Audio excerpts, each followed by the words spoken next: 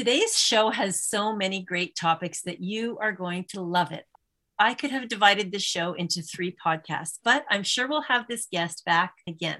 Have you been dreaming of going on a quilt travel destination? And do you want to keep up to date on the latest quilt trends in the industry, like what's going on with color? And have you been wondering what it means to be an activist in quilting? Well, today's conversation will touch on all of these topics and so much more. Welcome to the Quilter on Fire podcast.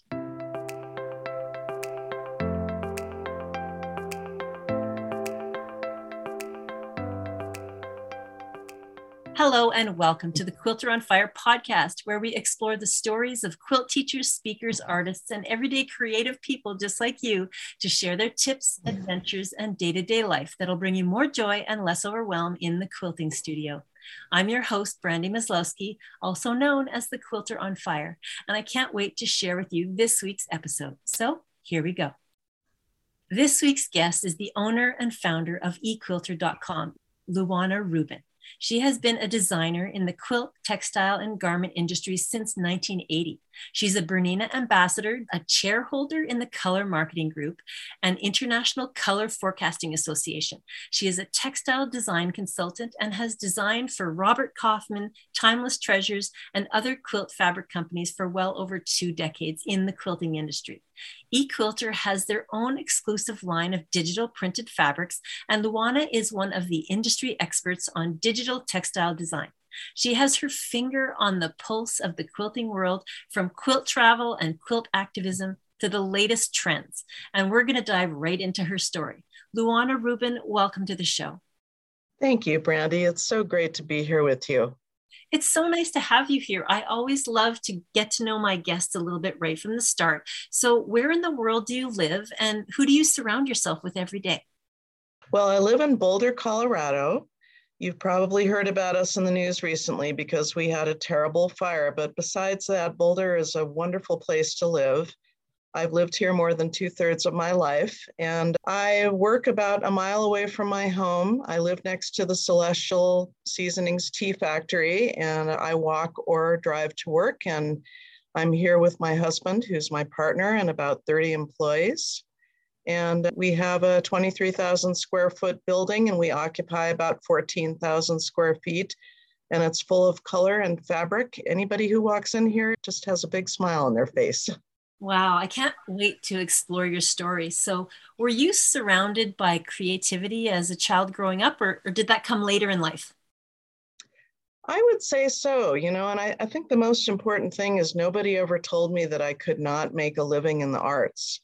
So I pursued all different kinds of art, including music. I was a music major first, and then I went to design school and got my fashion design degree and pursued fine arts and was a painter for many years. So I've just been kind of following my artsy little star here for my whole life. Thank God nobody ever tried to hold me back. Oh, that's great.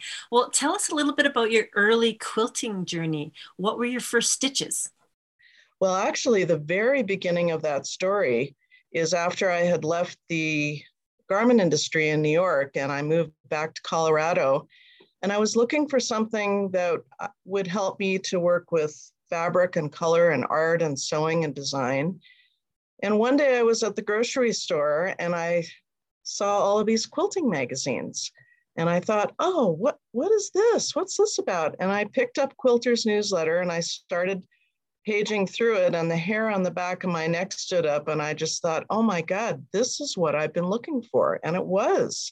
And that was the beginning of a whole new, completely unexpected life for me and career path. Yeah. So, I've been sewing all of my life. Both of my grandmothers were garment sewers and embroiderers and painters. We have a lot of sewing and art in our family. My mom is more of a musician. So mostly it came from my grandmothers, but so all those things that I learned in the garment industry, they transferred very nicely into the quilt industry. When I first discovered quilting, I took several classes from local quilt shops, and I found that really I knew how to do everything. It was just learning the terms and the techniques and being able to talk to other quilters in the same language. Yeah. And how did that conversation go with your husband? Was it like, honey, I just have to get this? What's the story of eQuilter? Oh, gosh. Well, he knew that I was really interested in quilting. And I had been going around to all these different quilt stores, not just in Colorado, but all over the country. And I would say I'd been to about 40 stores and I could never find what I was looking for. So this was in the early to mid 90s. And everything was brown, or reproduction or little ditzy prints or something like that. But it seemed like every store had about one or two things that I really liked. And eventually I realized that those fabrics were out there, but the quilt shops were not carrying them. But I thought, if I want them, there's got to be other people who are interested in large scale prints, bright colors, contemporary and ethnic themes. And so I went to my husband, and at the time he was designing websites for other companies. And I said, I have this idea about selling these fabrics that I can't find that I want, and putting it on the internet and making it available to people all around the country or all around the world. And he said, oh, that's a good, little practice for me to design a website. So we set it up in the basement of our home. We started our business. And after 60 days, we exceeded our 3-year business plan. Wow. It was crazy. And the fabric sales reps didn't want to come and see me in my home because they thought I was just a housewife with a hobby. And once I got them to show up, they realized that I had a background in the textile industry and that I knew what I was doing. And it was just getting them to come the first time that was really a challenge. But, that first year we really took off. And by the end of the year, we had rented our first warehouse and we're off and running. Wow. And so why are you known as the Quilt Fairy? Well, I was given a nickname by some friends. They actually called me the evil quilt fairy because every time they came to my website, they spent too much money. That's great. So I dropped the evil and I kept the quilt fairy. So eQuilter doesn't stand for evil quilter. No, it does not. Okay, good. No, but it's, I like to think that I make people's quilty dreams come true. Yeah, well, just pouring through the website is just so wonderful to see everything you have to offer. So I hear that you grew so quickly, but was there a moment when you realized with your husband, okay, I love this. This is working. We need to keep going. This is going to be our business. Yes. Well, there was a day when he came to me and he said, your sales have outstripped the sales of the company that I'm running. He says, I think I need to come work with you. And I said, great. I thought you'd never ask. So we're equal partners and he's here. I mean, gosh, he's here 7 days a week. But then, like I said, we live right down the road. So it's kind of like an extension of our living room. When we come here, and now we're in a building for the last 3 years that we actually designed and built. So when we come here, it's just like coming to our other home or an extension of our home. We just feel completely like, okay, this is my other place that I go. So tell us about eQuilter. Like what's your elevator pitch? Tell us about the business. Well, as you probably picked up, I have a very particular demographic in mind, and that demographic is people who are creative, who are not afraid to be creative, because a lot of people are, a lot of people want to, show me a quilt pattern. I want to do exactly that pattern with exactly those fabrics. I would say that's not quite so much our customer. We provide not just fabrics, but also things like fusibles and special threads and magazines that are really geared towards the art quilter, the contemporary quilter, and of course now the modern quilter. We usually have over 700 different solids. So that's something that we didn't start out with, but over time, that became an area that I was really interested in. We've been a sponsor from the very first QuiltCon. I was a speaker at the very first QuiltCon. So it's interesting how things expand. I'll tell you a fun little story about when we first got started. I had a few hundred bolts of fabric in the basement, and most of our sales were online. But then a few of my friends who were art quilters would come over and they would go through, and of course, this was like all kinds of color and Asian fabrics and batiks and large scale prints. And they would just go crazy and order all kinds of stuff. They'd never seen anything like it. Now, this was 1999. And I had one friend who came over and she looked through everything. You know, she was very thorough. She looked at every single thing. And then when she finished, she said, "Okay, bye." And I said, "Really? You didn't find anything you liked?" And she said, "Well, I'm more of an earth tone and neutral person." So that was one of my first big lessons. And of course, many more lessons after that of categories of fabrics that I needed to add. So I had a great success with, with those kinds of colors and fabrics that were just not available in the quilt shops. But very quickly, I realized we had an opportunity to grow. So throughout our years, we've had anywhere from 15 to 22,000 products in stock. I think right now, because of the pandemic, we're at about 16,000 something. But we have over 1,000 new products every month. Wow. Which is kind of mind-blowing. So, we have a whole staff who will photograph or scan and describe and price and all that stuff, get all of those products online. So anywhere from 250 to 300 new products every week. Wow. So that's why we have a weekly newsletter, because we want to make sure that everybody sees what we have and they don't miss their favorite thing when it comes out. And so we know you and your husband run this business together, and you have grown and grown over the years. So can you tell us about your team? Oh, yeah. Well, in the beginning, we had 3 or 4 people who came and worked in our basement, which was eventually we had to move out because our neighbors were not too pleased with all of our employees on our UPS trucks coming and going. But now we have, folks who live in the area. They drive in, they ride their bicycles sometimes through snow and sleet and everything else. And we have mostly women who are working here. We have a few guys, but, that's always interesting how you divvy up the restrooms, right? When you have mostly women in a warehouse. So we have about 1/3 of the employees work in office positions and 2/3 work in order fulfillment in the warehouse. So that's shipping and cutting and pulling orders and inventory. Well, that's great. So before we go to a break, I want to talk a little bit about your personal quilting. First of all, what kind of personal studio space do you work in at home? Or do you work at the warehouse? Do you have a space at the warehouse? I do. I have 1,000 square foot studio here at the warehouse. I did have a 2,000 square foot classroom/studio, but during the pandemic, we couldn't have classes. So I gave up half of it to one of our tenants who was begging for more space. But I still have 1,000 square foot, which is still a pretty nice size room. And I have all of my Bernina sewing machines in there. And yes, I'm a Bernina ambassador and have been for, I think since 2002 or 2004, quite a long time. And so I have all my machines in there. I have a Q20 and a 790, and I adore my Berninas. And of course, I have my personal fabric stash, which is mostly leftovers from our warehouse. So I don't necessarily go out and say, "Oh, I like this, I'm going to cut off a yard on the bolt." People imagine that that's what I would do because when they come to the warehouse, it's so overwhelming. But actually, I'm kind of the dumpster diver. I go through the leftover bins and I pick out the things that I like. I love the multicolor digital prints, but I really love hand dyes and batiks. That's what I like to work with the most. And you are an incredible photographer. So how has your photography inspired the quilts that you've designed over the years?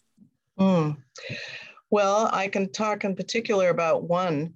And actually behind me is a photo of a bear that inspired my bear photo that's been traveling in the endangered species exhibit. So one of my 4 trips up to Churchill, every time I go, I take my telephoto lens and I get a lot of great photos. And this one bear was just such a character, and he kind of looked up and looked at us. He would just look like a big dog, he looked right at us. And, when you have an interaction with a wild animal and it's very personal connection that you have, I had that kind of connection with him, and it inspired this quilt. And so I've continued to do that as an activist artist, to take photos. For instance, I was up in Katmai in Alaska photographing the brown bears a few months ago. And I like to take those images and translate them into quilts. So I have done several portrait quilts of humans and animals.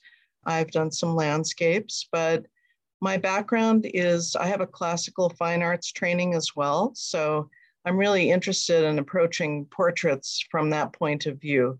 I know a lot of people take classes in value and color theory and things like that, but those are things that I got under my belt pretty early on. So I do try to pass those on when I'm teaching or speaking. Yeah. And you mentioned your Churchill polar bear trip, and you're going to be doing that again. So tell us about that. Oh, yeah. I don't know. What is it about Churchill? It's just magical, you know? When you go up there and you know that you're surrounded by bears and you're in this tiny little town with people who just live like this all the time, it kind of blows my mind. I have a friend up there who's the director of the research center.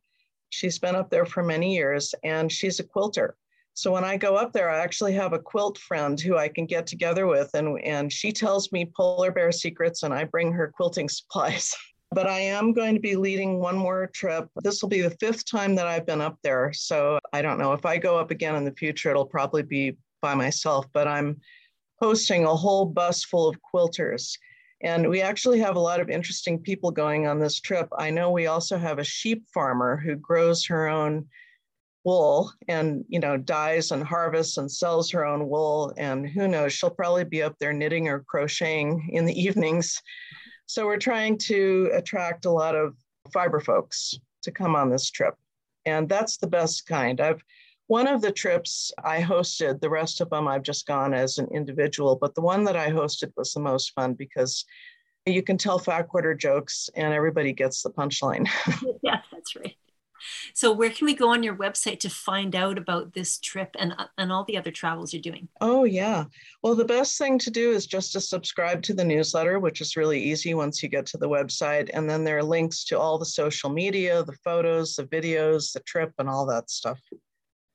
Yeah, okay. And if they want to find out about the Churchill polar bear trip that you've already done and read about it, they can go to equilter.com/news/travel. Okay, now I love to ask all of my creative guests on the podcast this one question. What brings you joy? Time. You know, being a business owner and being an artist, those two things are always at odds. My husband, you know, being my partner, he knows that and he tries to help me make time, but then reality intervenes. And a lot of times I'm the only person in the company who can ask a question because of my deep background in the textile and garment industry. So yeah, it's very difficult. I mean, it would be a dream to be able to just go in my studio all the time, but that's not the way it goes. So a lot of times in order to create that time, I have to travel. And I haven't been able to travel for the last 2 years. So far, I've traveled to 49 countries. Wow. And I lived in Hong Kong and traveled all over Asia in my 20s. And then I moved to New York to work on 7th Avenue as an import designer. So there's a lot of travel. You know, my lifestyle has been very disrupted by the pandemic and it's difficult. And I think we all are exhausted and stressed by the last 2 years, but I've had so many people write to me and say, thank you for the things that you've written in the newsletter. It's helped me to get through the pandemic from week to week. Every Wednesday, I write kind of an essay about creativity that comes out on Wednesday mornings. And a lot of times I just write about how I'm feeling and how I'm dealing with it. Yeah. And because I know that people need that, you know, we need that connection. That's actually much of the reason that we quilt, right? Because of the connection that we have with other like-minded people. Yeah. Time is such a great answer. I love that. So now we're going to take a quick break, but when we come back, we're going to talk about Luana's teaching, her lectures, her incredible quilt destination travel, and a whole bunch more. So don't go away. Did you know the Quilter on Fire podcast has up to 2,000 unique listeners per week? And not only that, each advertisement is up for the life of the podcast. If you have a shop or a business with products or services for quilters and you advertise, you need to advertise right here. Go to quilteronfire.com, click on the drop down, listen and learn to find the podcast page. You can learn more, sign up to advertise, and pick your date right there. You can now connect with the Quilter on Fire in more ways than ever. Head on over to quilteronfire.com to find the Q Creative membership, which is a live monthly fiber art project. And coming soon, I'll be opening up Q School, which will be a series of on-demand courses available to you 24 hours a day. And we are back. And Luana, you impart your wisdom all over the world in your lectures and bringing teachers in, doing all kinds of wonderful things. So tell us about the variety of lectures that you offer. Well, there are 3 different topics that I've covered in lectures in the past. I suppose there are more that I could dream of, but these 3 seem to cover just about everything. And the one that I give the most is a PowerPoint lecture called International Quilt Trends. I do kind of a survey of quilts and trends, techniques, and colors that we see in the quilting world at several different shows over the last year. So of course, during the pandemic, not traveling, and a lot of these shows have been canceled, I've been having to do screen captures, or people post their photos on Facebook and I capture them there, and I end up putting all these images and trends that I see, sort of an overview, into that trend report. And I try to include it from as many different countries as possible, because often we've seen a lot of the quilts from our own country, but maybe we haven't seen what they're doing in Europe or in Australia or in Japan. So I have traveled, gosh, it's so hard to talk about this because I miss it so much, but I traveled to the Tokyo Quilt Festival for 12 years, and now that show is permanently canceled. I've traveled to the Birmingham show, again, for over 10 years, probably 12 years, and we're a sponsor at that show.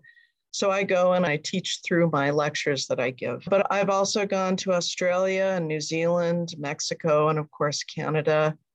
And I just want to share the enthusiasm that I have and the beauty that I see. So I take my camera, and even though I go and I show quilts from the previous year, I'm also taking photos of the quilts, and I'm going to fold that into my presentation the next time I give it. And those are such great topics. So you talk about international quilt trends. You have another lecture just on color trends, right? And then you actually mentioned that you were thinking of doing one on your creative life. Well, I'll tell you about both of them. So the color trend is about looking at color trends that are going on in parallel industries like home dec and fashion, and how those are expressing themselves in the quilting industry. But sometimes it's interesting just to look only at fashion and home dec and to let people draw their own conclusions and their own creative expression in terms of color. People often will ask, how do you predict a color? How can you go to the color marketing conference, and how do you arrive at these predictions of what colors will be happening 2 years from now? I have a friend who calls us the color mafia. But actually, we're not just making it up. Even if we didn't predict it, those colors would still happen, because we're looking at a logical sequence of trends and where they're leading to. So that's one talk that I give, and people find that very interesting, because it's something that's very common in the fashion industry, but not so much in our industry. And being part of the color marketing group, I meet people who are designing the inside of airplanes, who are developing and choosing the special metallic finishes for cars that will come out 5 years from now. The paint people, 5 different paint companies come to these conferences. So it's interesting, it's like another tribe that I belong to, the color tribe, and we all speak that language, and we all have the same passion for color. And then the third lecture that I've given a few times, the first time I gave it was, maybe 8 years ago, when SAQA had their international conference in Denver, and they asked me to come and talk about my creative life. And most recently, I gave that same lecture for the Boulder Handweavers Guild. And it's a talk about just my whole life, including images of drawings that I drew when I was a child, and going to fashion school at FIDM, the Fashion Institute of Design and Merchandising in Los Angeles, and then getting a job in Hong Kong, and traveling all over Asia, and then moving to New York and living the life of a fashion designer in New York, and then eventually discovering quilting. And when I was 49 years old, and I will tell you I'm 63 now. When I was 49 years old, I got a Lifetime Achievement Award during Quilt Festival. Wow. So a lot of wonderful things have come to me through the quilt industry, and it's definitely my home. It's definitely where I belong, but I sure didn't know it when I started out. I had no idea this is where I was going to land. Oh, we have to talk about that a little bit more. So tell us a bit more Oh. about the Lifetime Achievement Award. Well, how did you find out that you're going to be getting that award? Well, it was supposed to be a surprise. I had been at Quilt Market and I had been on the floor rushing around. You know, when I go to Quilt Market, I have like 10 appointments in a row from morning to evening. And I was supposed to go straight to the Bernina Fashion Show, and I had a garment in that show. So I was just going to go straight to the show. And a little bird told me that I might want to go freshen up before the show. And it turned out, yeah, they announced the winner. They said, you know, the winner of this award is bloody, bloody, blah. And finally I'm listening to it. And I'm saying, oh my God, it's me. And I think part of the reason that they gave the award to me was because of the money that we had raised for charity, even at that point. And I have to tell you that 2% of sales, and it's been a little less than $100,000 a year that we donate. So over 23 years, we're going to hit 1.9 million in the next few months. Yeah. And it's like a miracle, you know. And we have 7 charities that we give to. We allow the customers to choose which of those charities they want their 2% to go to. And we've tried to pick really a variety of charities. So whether they want to give environmental or human rights or breast cancer, there's something hopefully for everybody. And then there's a 8th option is put that money where you think it's most needed. So whenever there's like a big emergency, so for instance, when there's a fire or a hurricane or a flood, you know, we may donate an extra amount that month for that. And it adds up. And as well, about 15% of that amount goes to the arts. And a lot of it goes to sponsoring nonprofit exhibits and projects within our field. So a lot of times we like to pick out an exhibit that otherwise might not be seen. And the money that we donate through a nonprofit will, for instance, an African-American voting rights exhibit at the last Houston Quilt Festival. That's something that we sponsored. And if we hadn't sponsored it, I don't know if it would have been shown. So those are the kind of things that we like to do with that money. And I have a little bit of wiggle room every month to make a decision about where some of the extra funds will go. Oh, that is so great. And I can totally understand why that would be so deserving of a Lifetime Achievement Award. So congratulations on that. Oh, thank you. So let's talk a little bit more about your personal creative process. Let's talk a bit about your textile design. Well, I have not done as much designing lately because of the time issue that I mentioned recently. In fact, I've been saying if there's one thing that I could do, it would be to have enough time to get back into textile design.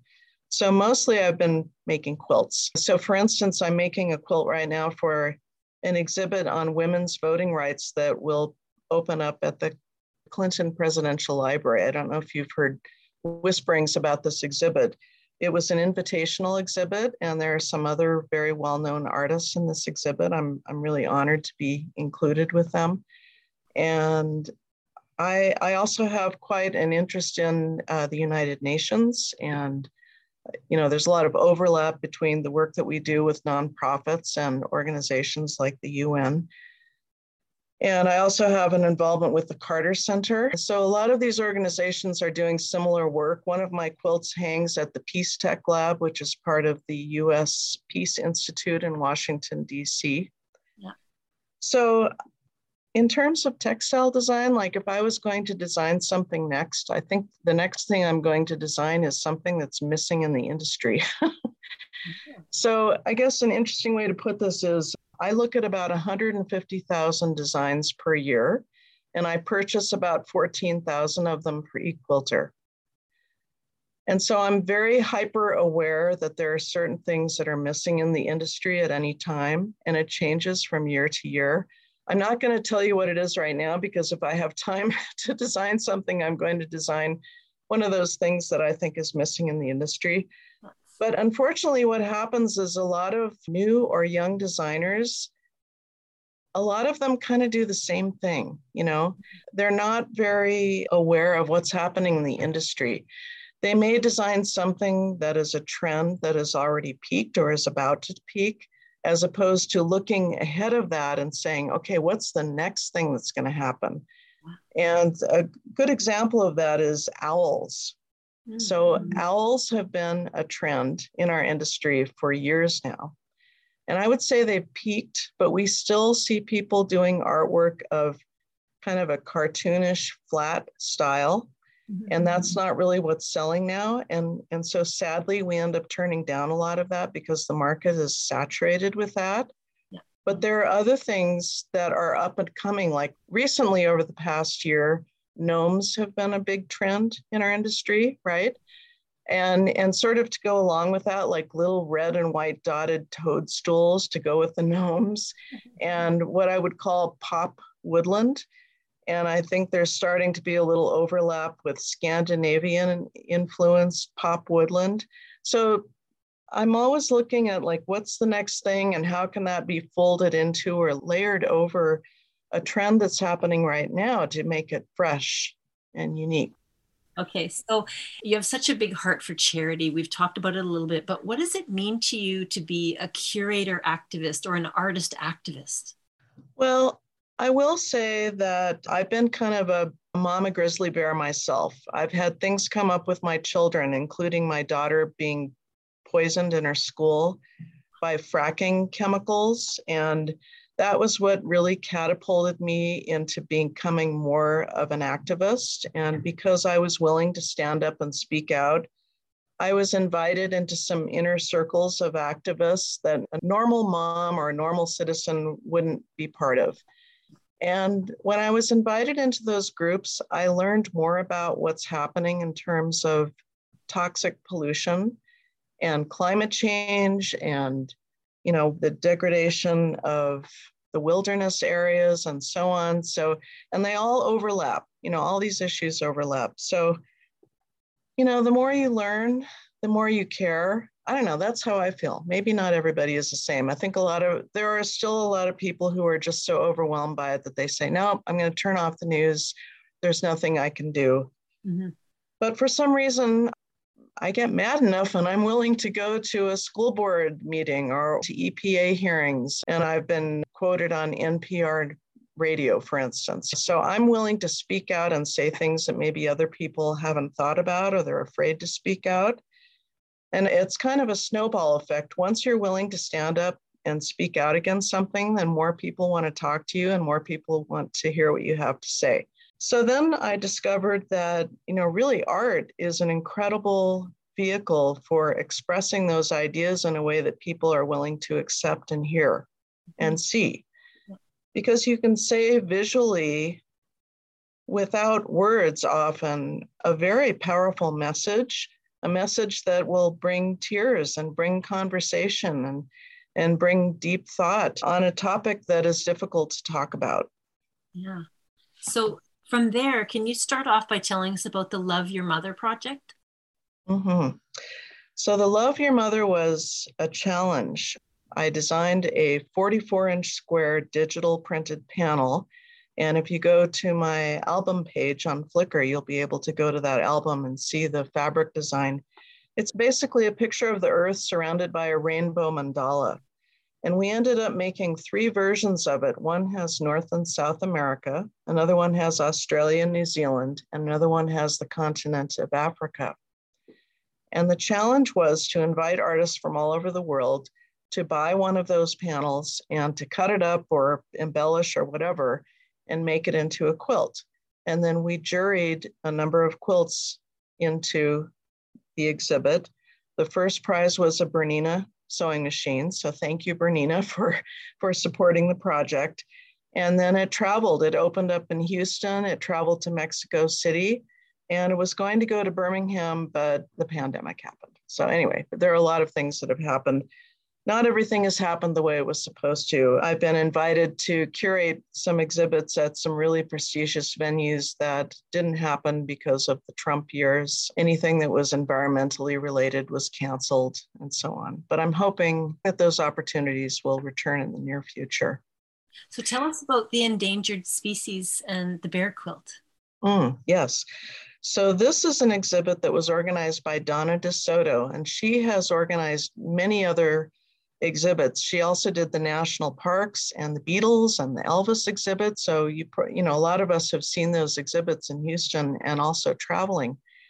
And these are exhibits where they give you the size and you create a quilt. You choose a topic and you create a quilt that will fit into that size. I think it was 24 inches square. And mine was based on that photo that I mentioned of the polar bear. But it's not just a portrait of the polar bear. Behind the polar bear above his head is an eclipse. So you remember the big eclipse that we had several years ago? I made that quilt right after the eclipse. The name of it is Polar Bear Eclipsed. But down at the bottom of the quilt in the grass, and this is part of what makes a good quilt, I think, is you see something from a distance, but you come up close and you see a whole nother layer of visual information. There are skulls in the grass underneath and all around the bear. And as you get closer, you see that there are words that are stitched into it, and they are the names of the toxins that they found in the bear's tissue that's doing genetic damage, and it'll probably kill them off before climate change. So having friends who are Arctic researchers and polar bear researchers and learning about what's happening to them has informed me. So I try to take information that I get from my scientist and activist friends and then put it into a quilt. Yeah, and also on your Instagram page, we see an actual painted bear for Winterfest. So tell us about that. Oh, yes. So this was a really fun thing that I did for our Chautauqua Park here in Boulder, which is, by the way, where we got married. I noticed last year they had a project where artists were invited to paint bears and put them out in a public art exhibit. So it came up again this year and I thought, oh, that's really a lot of fun. I want to do that. I didn't realize there were 200 artists who were applying. So I felt very honored to be one of the 15 who were chosen. And there's actually another local quilter, Barbara Beasley. I don't know if you're familiar with Barbara, but she's a very famous artist and teacher for her animal portraits. So she and I both were part of those 15 artists. We got a 54-inch fiberglass bear. And in her case, she actually collaged fabric onto her bear, but I painted a map of the world. And I've always wanted to do a project where I drew freehand a map of the world. I felt like it would be the ultimate learning experience in terms of learning about the geography of the world. So this was it. So I put a map of the world, both hemispheres, on a bear. And it's kind of hard to explain, but you'll have to go look at the image of it on my album. And it's called If Mama Bears Ruled the Earth. Yeah. And that's really how I feel about it, that we are in such a crisis right now that we've got to be that fierce mama bear and stop messing around and just make decisions and take action to save the planet before it's too late. Yeah. Well, it's gorgeous. And you can find that at Luana's Instagram page. So that's at LuanaRubin. So you can easily find it there. And Luana, tell us a little bit about some of the work you've done for Indigenous people and children. One of the groups that we give to is called Mission of Love. And they do a lot of work with Indigenous children and Indigenous families. So for instance, they do a lot of work. It's actually Kathy Price is the founder and the director of this organization. They do a lot of work in Pine Ridge, which is the poorest county in the United States. It's a Lakota reservation. And also the Mayan people in Guatemala and Mexico. And I actually went down with Kathy and a team of surgeons for a week of cleft lip and cleft palate surgeries. And I was the photographer in the operating room. But we also went out to the villages, and this is where the women are weaving by hand these incredible ikat textiles. We do carry them here at eQuilter, by the way. We actually went out to these villages, and they're living in a one-room hut, basically, with the dirt floor and no running water and no electricity and no access to healthcare, anything like that. And it's in an area where there was actually a Mayan genocide, I think in the 80s. And so many children who are born with deformities like cleft lip and cleft palate. And often it's because they've had toxic exposure, like there's a coal mine upstream, and the toxic heavy metals or whatever are in their only source of a water supply. So when I say that I've learned a lot from these people, that's a good example. The other group that I work with is Engineers Without Borders. We work with the NASA chapter. In other words, yes, astronauts and rocket scientists who work out of the Johnson Space Center. And every year when I go to the Quilt Festival, I take a day to go and visit them and learn about what their latest projects are. So for instance, their latest project is rescuing street children in Maua, Kenya, and bringing these children who come from very poor families, like the families can't afford to feed the kids. So when they have too many kids, they just start pushing them out onto the street, and the kids start sniffing glue to deal with their hunger pangs, and their brains are fried by the time they're 20. So they're rescuing these children and they're bringing them to a home and a school. And then the other chapter that we work with is the CU Boulder chapter, and they're working in Nepal. And they're working in a very remote area up in the mountains where, again, it's not an area where they have, they can't just turn on the tap or turn on the electricity. They're up on a mountaintop where there's no road. You can't drive up there. And this is in an area that was devastated by the earthquake. And so we actually, the college students in this chapter hand backpacked donated quilts up to these villages and handed out the quilts to mothers with young infants. And you'll see photos of that on my Flickr page as well. Oh, these are such inspiring stories. So you love to sponsor different prizes at different quilt shows around the world. So tell us about that. Well, we've been a sponsor in Houston for many, many years. Currently, we're a sponsor for the $5,000 Master Award, but also we sponsor special exhibits. So for instance, there is one called A Better World, which has been traveling since Houston. It's now at the Visions Museum in San Diego. So we like to support very positive messages or messages about hope or injustice or anything in between that deserves to be seen. And I like to think that we help to start conversations. So for instance, lately with the 100-year anniversary of the 19th Amendment for women getting the right to vote, we sponsored an exhibit about women's voting rights that traveled for several years. But we also have sponsored exhibits and prizes in Canada, in Mexico, in New Zealand, in Birmingham. And so just wherever I can sprinkle that quilt fairy dust, yeah, and hopefully encourage quilters to keep on creating. Yeah, that's so great. Now I want to talk a bit about your newsletter because it has over 120,000 subscribers. Did I get those zeros right?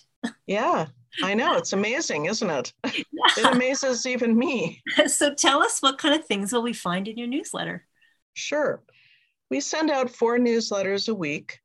The first one that we did for the first 10 years was just the Saturday night new product newsletter.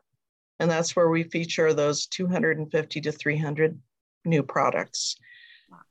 And then we added the Wednesday morning creative nudge. I call it my midweek creative nudge. And that's where I have a photo or a collage of images, and I write a little essay about creativity, or lately, sometimes it's about the pandemic or whatever.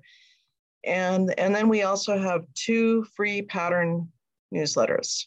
So that's where there's maybe a panel that we built a free pattern out of it. And a lot of times people see those beautiful panels and they say, wow, that's really great, but what can you do with it?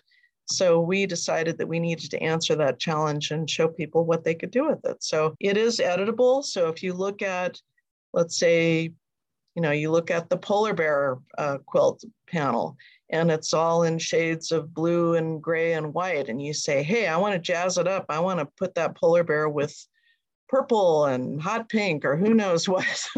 glittery turquoise, you can actually change the fabrics that go in the border or the rest of the quilt. So people have a lot of fun coming and playing with the free pattern. And we also have, my husband designs all these things. He's like the great Oz behind the curtain. He's back there designing the website, but also I always say that he's like the architect and I'm the interior designer. Mm-hmm. So he designs the bones of the website and he makes sure that it runs really fast and it's secure and all of those important things. And then I go in and create the categories and where the products are going to go. Oh, okay. So when people want to sign up for your newsletter, they can simply go to equilter.com. It's really easy to find there. And if they missed a newsletter, they can always take a look at your blog. So tell us about that. Mm-hmm. Well, every newsletter is posted on our blog. So people are discovering us all the time. Even with 120,000 subscribers, there are still people who haven't heard of our business. So if they come to us and they say, wow, this is great, but now I want to see what you've been doing recently, they can go to the blog and go back as far as they want. They can go back years if they're interested, or they can look at topics and look at everything we've ever posted on a topic. Okay. And now you have been featured in videos and on TV over and over again. Can you give us some memorable moments? Well, I am really a fan of William Morris. Whenever I go to the Birmingham show, I always try to visit a village or a house or a museum that has something related to William Morris. And so I was invited to come and speak about that several years ago when Free Spirits started. They took over the William Morris license and they asked me to come and speak as an expert on William Morris. So that was actually quite a thrill. Oh, that sounds like a lot of fun. And you've also been on Quilting Arts TV? Right. I've been on Quilting Arts TV and Fresh Quilting, which are both PBS shows. And what kind of things did you do on Quilting Arts TV? That's the main show that I've been on several times. And actually, my daughter, we haven't talked about that, but my daughter, Sophie, who was adopted from China, sometimes I think she's more famous than me. She was on Quilting Arts TV starting from when she was 7 years old. She was sewing on camera with Pokey Bolden, and now she's 19 years old and a sophomore in college. But I've gone on, and a lot of times I talk about my travels and quilt trends. So for instance, if I've come back from Tokyo, I will show images of quilts that I thought were really important that are leading trends. Or maybe I also collect textiles. So if I've purchased some really wonderful vintage Boro quilts or sashiko samples or shibori samples or scarves or something like that, I would come on and talk about that. So basically anything having to do with color and textiles and quilt design. Yeah, it's such a great topic. Okay, so now it's time for the lightning round robin. It's a series of rapid fire questions and it's just super fun. So are you ready? Yeah, go for it. Okay, what is your favorite quilting notion?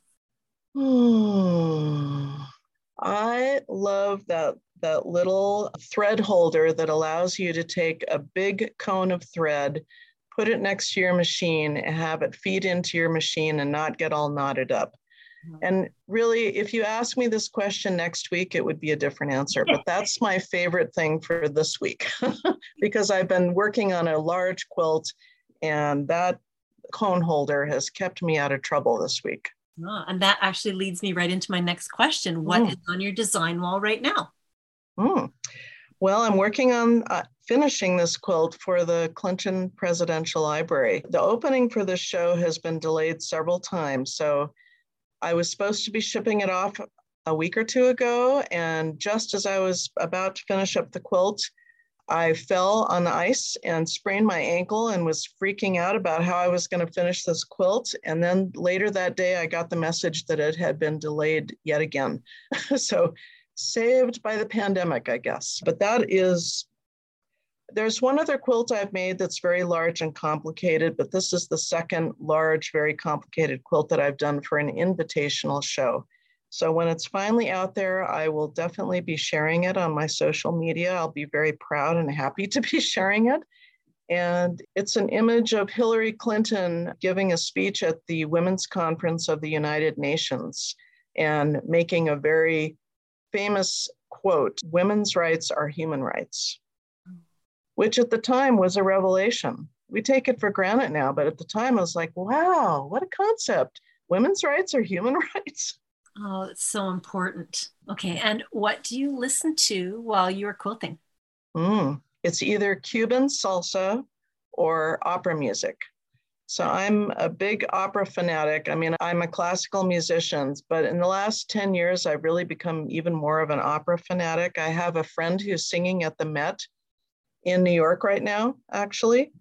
And sometimes I travel to hear him perform. But also, I've traveled to Cuba 3 times, and I just have a great love for Cuban music.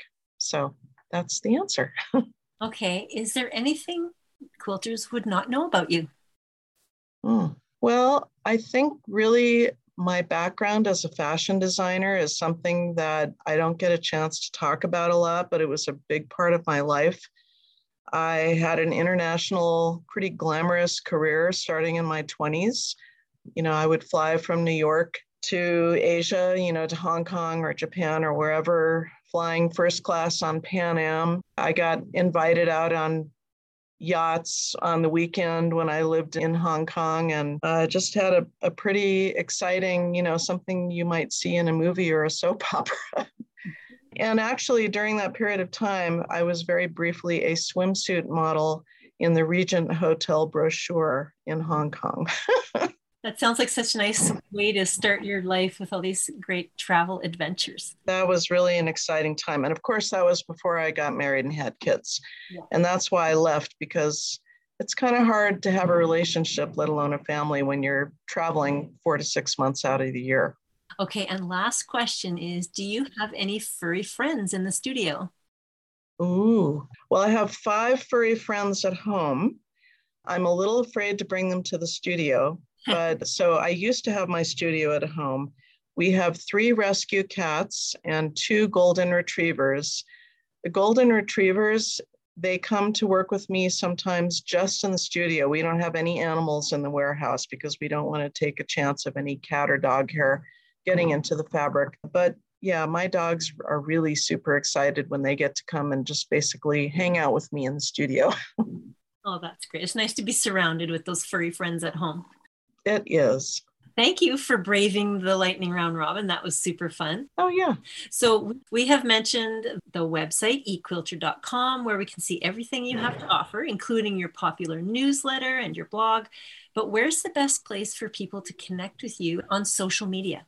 Well, I'm very active on Facebook. I hit that 5,000 friend limit quite a while ago, but if you say, hey, I'm a quilter and I want to be your friend, send me a message. I will find a way to add you to that 5,000. I'm usually hovering right around 4,998. So, if you're a quilter and you want to be my friend, I will get you in on the list.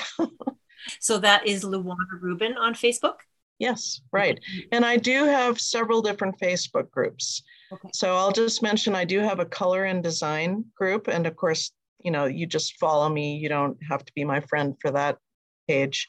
But I also have something that the cat lovers may like. Oh. That's Luana's Fabraholic Kitty Club. And this is for people whose friends have blocked them because they post too many cat memes and cat videos. This is a place where you can come and post all the photos and memes and videos and whatever, and nobody will get mad at you. In fact, they'll probably like you and give you lots of positive feedback. So I think we're getting close to 700 members now. I don't really advertise it, but a lot of people who are members, they say, when I'm having a bad day, I just go to the Fabraholic Kitty Club and it always makes me feel better. So if you're a cat lover, I will invite you to come join us there. Okay, so now it's time to share this week's podcast giveaway. So Luana is giving away a $50 gift certificate to equilter.com. So one lucky winner will get to do some online shopping. That is so generous, Luana. Thank you so much. Oh, my pleasure. Okay, now we cannot wrap up this conversation without talking about quilting trends a little bit. So through all of your travels, do you find that there are really different trends in different countries? Oh, for sure. And that's the best thing about going to shows in other countries. And I especially love going to the Birmingham show because it's the biggest show in all of Europe. And so you have quilters from Italy and Spain, from Norway and Sweden, from Russia, and of course from the UK and Ireland and Scotland, and they're all different. And the best part about them is they all, not all of them, but many of them include elements from their culture. And I just love that so much. I mean, I love when the Irish quilters have a Celtic element, and the Russian quilters have some of that incredible embroidery or stitching tradition that they've included. And when you can see the colors of the culture, I mean, the colors from Spain are different than the colors from Sweden, right? And so I just love seeing that local color and local culture being expressed. And of course, every quilter from that country will say it in a different way. So it's just mind-boggling inspiration to me to see all the different ways that we can express our own culture. Yeah. And I wouldn't exactly say you have a crystal ball, but what do you see coming up for trends in 2022? Well, a couple of the trends that I've been tracking recently, I just had a Zoom call with a bunch of magazine editors, and we were talking about this in my trend presentation to them. I have my eye on really super intricate paper piece quilts. So for instance, Violet Craft is somebody who has made these beautiful, incredibly intricate quilts, and she has inspired a whole wave of quilt designers. And the amount of creativity and energy in that is just amazing. So that's something that I've got my eye on. And the other thing is how many people are taking up embroidery, like crewel embroidery, not crewel like Cruella de Vil, but crewel as in Crewel. And actually, because you and I are on Zoom, you can see behind me over here, This is a crewel embroidery piece that my grandmother made in the early 70s. Wow. So I have a family history of that. And I also have some things she did because she was Swedish crewel embroidery. So on Facebook, there's a modern embroidery group, for instance, and I love to go and see what they're doing over there because they just come up with the craziest things. We think of embroidery as being like little old ladies with a hoop and a needle, right? And they're making crazy, creative, outrageous, hilarious things. And so what happens when that starts to bleed into quilting? So I'm watching that space. I like when two different movements overlap and you have a whole new genre that develops in the middle. Yeah. Okay. And what's happening with color in 2022? Very rich, juicy nature colors. I mean, basically the colors that we've been missing, but also the colors that nurture us. And I'll say three of the colors that I'm really watching are kind of a honey yellow gold, a yellow green, like a rich sprout green, like something that just sprouted out of the earth and it's brand new and full of life. And then a sweet, juicy, purpley pink color that's like plum jam. Can you imagine that? Yeah. And I would also say there's a color that I call Mexican pink. When you look at the artwork and the clothing of Frida Kahlo, and when you look at Day of the Dead artwork, for instance, you see that hot, bright pink. So those are the colors that I'm looking at because they're so full of life and they're just so vibrant. And they're colors of nature and growth and joy. Well, it's been so great to hear a little bit about what you think is coming up with trends and what's happening in 2022. Now, as we wrap up today, Luana, what do you want quilters to take away most from our conversation? I just feel so incredibly lucky that I get to make a living sharing inspiration and joy with quilters, that we are all part of this great tribe, and that wherever I travel in the world, I meet people who are like family because we all belong to this tribe, and quilters are just the best people. Yeah, it's all about community. Definitely. Okay, thank you so much, Luana. It has been so nice to share your story and get a sneak peek behind the scenes of your world. So thank you so much for being on the show. Oh, thanks for having me. It was a pleasure. So that was my episode with Luana Rubin. a testament to how a passion for quilting can grow into a wonderful business. Luana has been so immersed in the quilting industry for decades that I feel like we've only touched on the surface of all the wonderful things she's been a part of. But the most heartwarming part that I took away from our conversation today is her charitable endeavors. eQuilter donates 2% of sales to charity, and they've raised almost $1.9 million for a variety of international nonprofits. So head on over to eQuilter.com to the website to make a purchase today to build your stash while supporting a charitable cause today. Now, are you loving this podcast? Take a moment right now to think of a friend who might love it too. I'd be so thrilled if you would share this podcast or write a review on your podcast app. The kindest thing you can do to support a creator is to introduce them to your friends. And are you ready for some quilt travel destinations? We were talking about it today. I'm taking a tour to the Birmingham Festival of Quilts in England in August 2022. And my Japan trip is in November 2022 to coincide with the quilt show there as well. I'm so excited, and I'd love to have you join me.